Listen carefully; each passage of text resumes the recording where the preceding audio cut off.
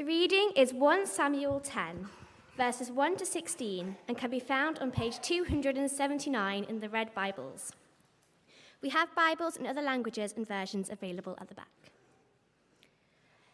Then Samuel took a flask of olive oil and poured it on Saul's head and kissed him, saying, "Has not the Lord anointed you ruler over his inheritance? When you leave me today, you will meet 2 men near Rachel's tomb, at Zelzah on the border of Benjamin. They will say to you, 'The donkeys you set out to look for have been found.' And now your father has stopped thinking about them and is worried about you.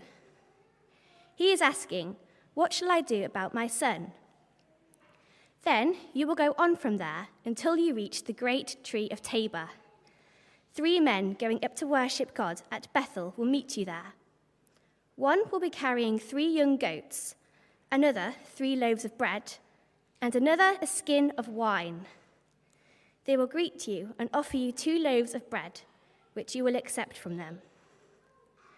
After that, you will go to Gibeah of God, where there's a Philistine outpost. As you approach the town, you will meet a procession of prophets coming down from the high place, with lyres, tambourines, pipes, and harps being played before them, and they will be prophesying. The Spirit of the Lord will come powerfully upon you, and you will prophesy with them, and you will be changed into a different person. Once these signs are fulfilled, do whatever your hand finds to do, for God is with you. Go down ahead of me to Gilgal. I will surely come down to you to sacrifice burnt offerings and fellowship offerings. But you must wait 7 days until I come to tell you what you are to do." As Saul turned to leave Samuel, God changed Saul's heart, and all these signs were fulfilled that day. When he and his servant arrived at Gibeah, a procession of prophets met him. The Spirit of God came powerfully upon him, and he joined in their prophesying. When all those who had formerly known him saw him prophesying with the prophets, he asked them each other, "Who is it that has happened to the son of Kish? Is Saul also among the prophets?" A man who lived there answered, "And who is their father?" So it became a saying, "Is Saul also among the prophets?" After Saul stopped prophesying, he went to the high place. Now Saul's uncle asked him and his servant, "Where have you been?" "Looking for the donkeys," he said. "But when we saw they were not to be found, we went to Samuel." Saul's uncle said, "Tell me what Samuel said to you." Saul replied, "He assured us that the donkeys had been found," but he did not tell his uncle what Samuel had said about the kingship. This is the word of the Lord. Thanks be to God. And if you have a red Bible, it is page 279, page 279, that the reading can be found on. If you have a device or a phone, it's 1 Samuel 10 that we're going to be looking at together. And as we do, I'm going to start with a question. Who or what do you trust? Who or what do you trust? And here's another question which is linked to it. Who do you listen to? Who do you listen to? There's lots of voices out there in the world today. There are friends, there are family, acquaintances, people you meet. There's the voices of the news media or social media or whatever it is. Lots of voices all there competing for our attention, and lots of them telling us what to do, trying to influence us. That's the word that's often used, isn't it, about social media stars, that they are influencers. Lots of voices out there trying to capture our attention and capture our trust. Which voices do you listen to? It's a big question because we live in a complicated and a confusing world. I'm not the only one, right? You get out there in the world and you're confronted with questions and confusions, doubts and uncertainties. What am I going to do? I don't know how this works. We all feel like we could do with a bit of advice that we can trust. It's true from the very earliest stages of life. We have a very young person who lives in our house, and occasionally you see her looking uncertain about something. She'll want a voice from a parent or an adult that she trusts to say, it's okay, you can come this way. We have our Pathfinders in with us and our platformers with us. You guys are living in a complex world and have lots of big decisions and choices coming up for you in the next few years. I guess you really value people you trust who you can listen to for advice about those decisions. I like watching political documentaries about, say, the rise of a prime minister or something like that on TV. There's a couple on the BBC, one about the rise of New Labour, one about the rise of Margaret Thatcher. But one of the things they share is that you suddenly realise that they relied upon particular people for advice, for wisdom. And there were certain voices that they particularly trusted. Well, we've met Saul in our series so far, the young and slightly unaware country boy who doesn't seem to have a clue about much. He looks for advice from his servant. He eventually bumps into Samuel and he gets some advice from him. And Saul is a great character to ask this question about who's he going to listen to, because the thing about Saul that you discover throughout his life is he's kind of a bit unaware. All the time, Saul is looking for guidance from somewhere. Later on in his life, he even looks to a witch in Endor to raise the dead. So hungry is he for outside advice. But where is Saul going to look? Who is he going to trust? And that really is what this passage is driving towards. Verse 1, Pete showed it to us a little earlier. Samuel took a flask of olive oil, poured it on Saul's head, kissed him, saying, "Has not the Lord anointed you ruler over his inheritance?" So Saul has this word from God that says, you are going to be the ruler. Now, Paul was showing us last week, wasn't he, that it's not quite the word for king. It's a particular role that Saul has been called to, because he is ruler over God's people, which means he's always, therefore, got to be under God. He's got to listen to God's word, direct his life by that word, show that he trusts it, and then show the people how to live in that same way. That's Saul's job. And the question is, will he? Will he do this? Is he going to fill his knowledge gap with God's word? Will he trust God's word? And that is really what the passage is driving at. So the first thing I think the passage wants us to know is why Saul should trust God's word. The first 8 verses about why Saul should trust God's word. Because there's lots of things we see about this word as Samuel gives Saul reasons to trust what he's just said. Samuel's just said, Saul, you're going to be the ruler. Why should Saul trust this? Well, immediately Samuel goes on to give him 3 signs. So first, in verse 2, when you leave me today, you will meet 2 men near Rachel's tomb at Zelzah on the border of Benjamin. They will say to you, the donkeys you've set out to look for have been found. Now your father stopped thinking about them and is worried about you. He is asking, what shall I do about my son? Verse 3 and 4, go on from there until you reach the great tree of Tabor.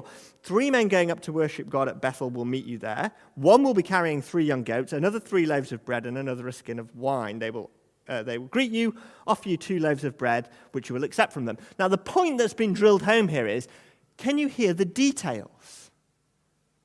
God is saying, look, through Samuel, look, this is what's going to happen, Saul, and I'm going to give you details. And the point that's been made is God's word is enough. God has a clear vision of the future down to quite small details that he can give. You can trust God's word. You should trust God's word for the future because God is in control of that future. He knows what's going to happen and he can tell you in advance. God's word is enough. Look at all the details. It comes home to us if we compare what God says through Samuel here with say, a horoscope. Okay, so this week I looked up my horoscope for the week, for the day, January the 16th. Paperwork regarding money might need attention today, as you could be planning to entertain visitors. As it happens, yesterday I did have to fill in a tax return. Okay, and as it happens, we do have some family come to stay with us for a little while. So you're like, well, there you go. Having said that, if I'd gone to the local shop to buy a pint of milk with a £5 note because someone was coming round for a cup of tea, that would also fit that, right? It's really vague. It's really loose, and it's might, and it could, and there aren't any details at all. Compare that with what Samuel gives to Saul here. This is where you'll meet them, Rachel's tomb, the tree of Tabor. This is how many people there'll be. This is what they'll say. This is a God who knows the future, and his word is enough. We'll skip over verses 5 and 6 for the moment, because we're going to come back to them, because that sign is fulfilled, and we read about it later on. But there are other reasons why Saul should trust God's word. It is enough, but it's also liberating. So verse 7, once these signs are fulfilled, do whatever your hand finds to do, for God is with you. God may know all the details of the future and give Saul confidence that he really can trust that he knows what's going on, but that doesn't mean God's going to micromanage every little thing in Saul's life. Do whatever your hand finds to do, Saul. You're going somewhere near a Philistine outpost. They're the enemies who my people need protecting from. Maybe you could go and fight some of them there. But whatever you find to do, Saul, go and do it. God loves to give his people space and freedom to grow, not micromanage their every decision. And yet, God's word is enough, God's word is liberating, but God's word also provides boundaries. In verse 8, go down ahead of me to Gilgal. I will surely come down to you to sacrifice burnt offerings and fellowship offerings, but you must wait 7 days until I come to you and tell you what you are to do. Okay, so God's word tells him what he should do and what he shouldn't do here. Don't do anything quickly. Wait for Samuel. Don't do anything before Samuel gets there. God's word provides boundaries. Do you see this beautiful balance? Gives us space, liberates us to go and do whatever our hands finds to do, but not just wander around aimlessly with no direction and no boundaries. And so we have a word from God here which is enough, liberating, and has boundaries. And what a beautiful thing it is to have a word like this. Of course we should trust a God who speaks to us and speaks in this way. Do we recognize the beauty of this? Again, a comparison might help. There's a book called Penitential Prayers in Assyrian and Babylonian Literature. So other people who lived around the time and place of ancient Israel. And there's this book of these examples of the prayers that these people prayed. And one of them is called this, Prayer to an Unknown God.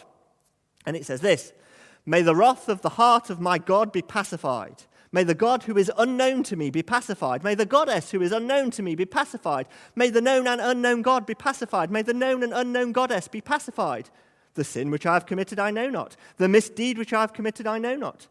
A gracious name may my God announce. A gracious name may my goddess announce. A gracious name may my known and unknown God announce. A gracious name may my known and unknown goddess announce. You get the point. It goes on for some time. But there's a desperation in that prayer. They don't know what they've done wrong. They don't even know which god or goddess it is they have offended. They don't have a clear and detailed word which has boundaries. And so they're left wandering in the dark. But Saul, what a Saul God.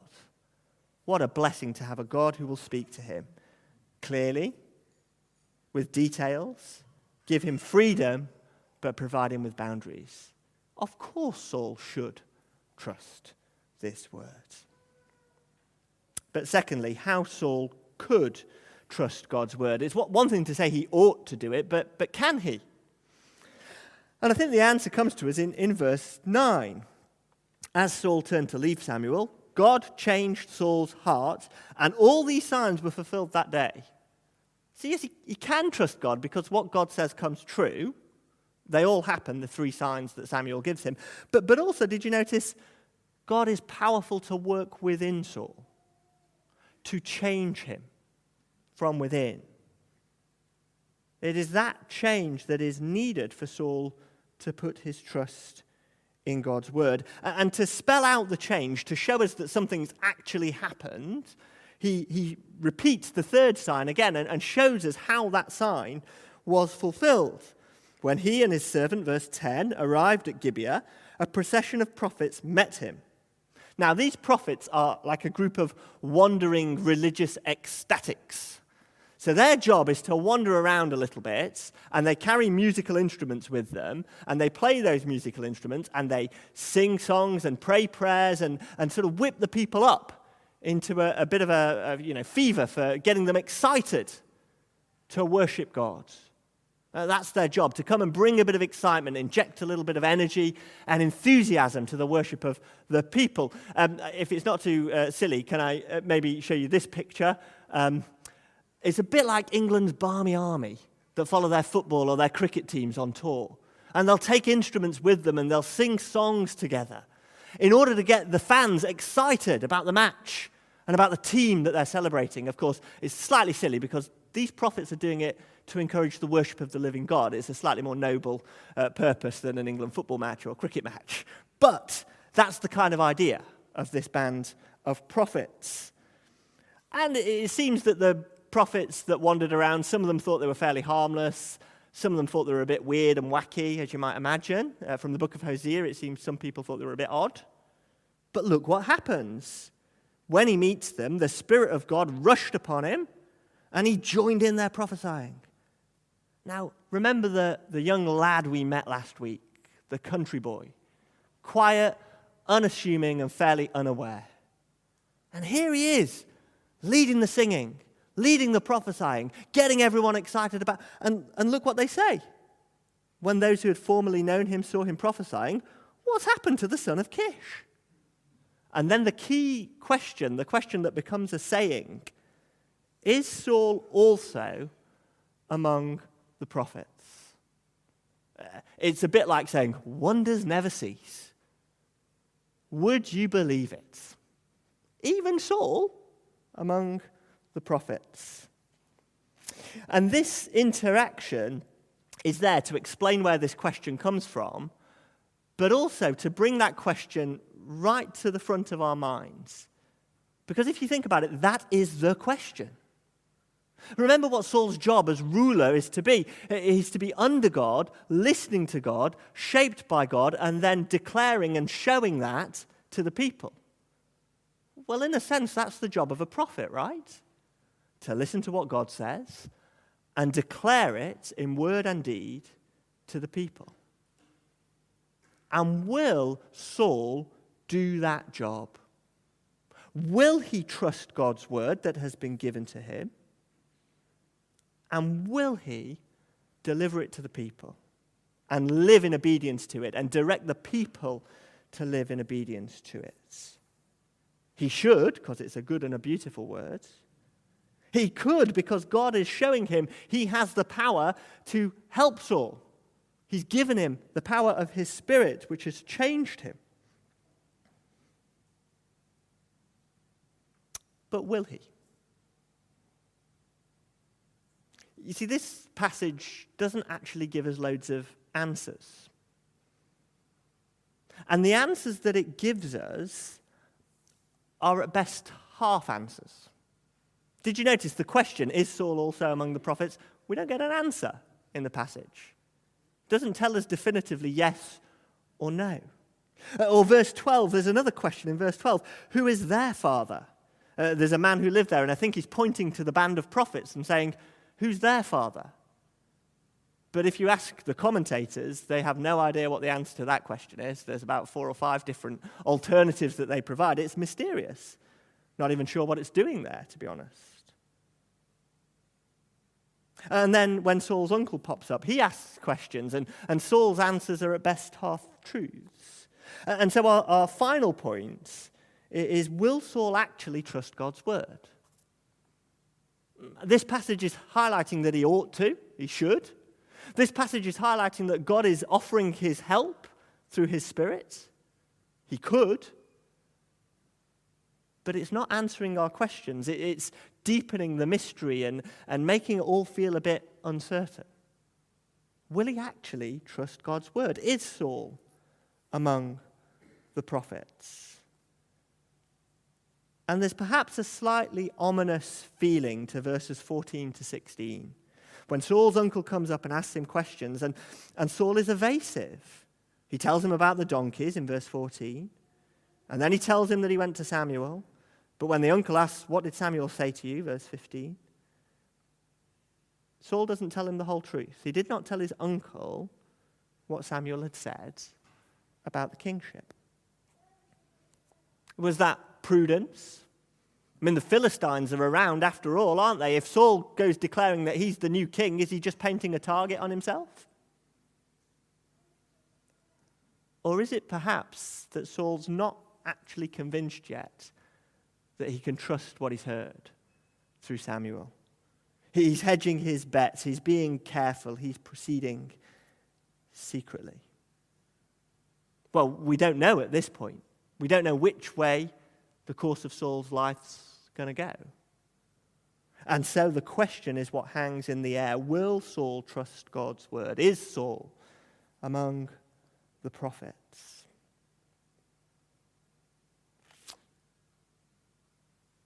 That's sort of where the passage lands, but what does it mean for us? How do we apply it? Well, I think the first obvious thing to say is it's a question for us as well, isn't it? I said at the start, we live in a complicated and a confusing world. I'm sure we all know that. I'm sure we all feel that. In the midst of that complexity and confusion, when we have questions, some of which I guess don't get answered for us immediately, some of which at best we get half an answer, just like in this passage, will we hold on and cling to the truth that God's word is completely trustworthy? There are many ways we might apply that. For those of you who listen to sort of Church of England news, you might know that this week has seen a number of announcements come out of the House of Bishops, and I can tell you that I find some of them quite confusing, perhaps even contradictory at times. I have lots of questions and doubts and uncertainties, so if you've been listening to that, I'm sure you have plenty of those as well. But we also have this, the promise of Jesus Christ to build his church, and the gates of hell will not prevail against it. It's not a promise necessarily to build the Church of England, but nonetheless we have a word from God to hold on to that we can trust and hold on to in a complex and a confusing word. So will we? Will we trust that God's word is right? Another point of application, perhaps, is what kind of leader or church leader, leader of his people, does God value? And I guess it's the same, right? He wants someone who will listen to him, direct his life according to the word that God has given, and encourage others to do so. I suppose that's a good thing to know, isn't it? In the future, you might be choosing a church. Is that one of your high priorities? Have they got a leader that does that? Is it something you will pray for your church leaders? Pray for the bishops even. That they would be those who would trust God's word, order their lives according to it, and direct others to do the same. That seems to be the kind of leader that God values for his people. But in the end, I think where we want to land this is with Jesus. Because if Saul is given the option and the opportunity that he could and he should follow God's words, there's so much doubt and uncertainty about whether he's up to it. And as we proceed through our series, we're going to see that, sadly, he does fail. But in Jesus, God has given his people a leader, a king, a ruler who will trust his words. In the midst of confusion, uncertainty, complexity, opposition, when he's tested by Satan in the wilderness, and time and again he responds, no, this is what God says, I'm trusting that. When he knows there's an angry crowd waiting for him in Jerusalem, and he says, no, that's where God wants me, so I'm going that way. When he's praying in the garden the night before he dies, knowing what waits for him, and every fiber of his mortal body must have recoiled from the thought, he says, not my will, but my Father's. I'm trusting him. What a blessing it is for God's people to have a king like that. And in the end, that should be where this passage leaves us, with hearts full of thanks for that kind of king that God has provided for us. In a moment, the band are going to come and play for us a song which draws our hearts and minds to Jesus as our cornerstone, the one we can trust and depend upon, the one we can follow and build our life upon, because he in turn trusts the word of his Father. In the midst of doubt, uncertainty, confusion, complexity, fear, persecution, and opposition, to the very end, he shows us the way. Let's pray. Father, we thank you for this passage. We thank you for what it shows us about the history of your people. We thank you for what it shows us about the trustworthiness of your word, the goodness of your words, and your ability to help us. Thank you that you have helped us once and for all through Jesus. And thank you that he shows us someone who lives in complete faithfulness and obedience to your words. And what a great blessing it is to have a king like that. We thank you for him. In his name.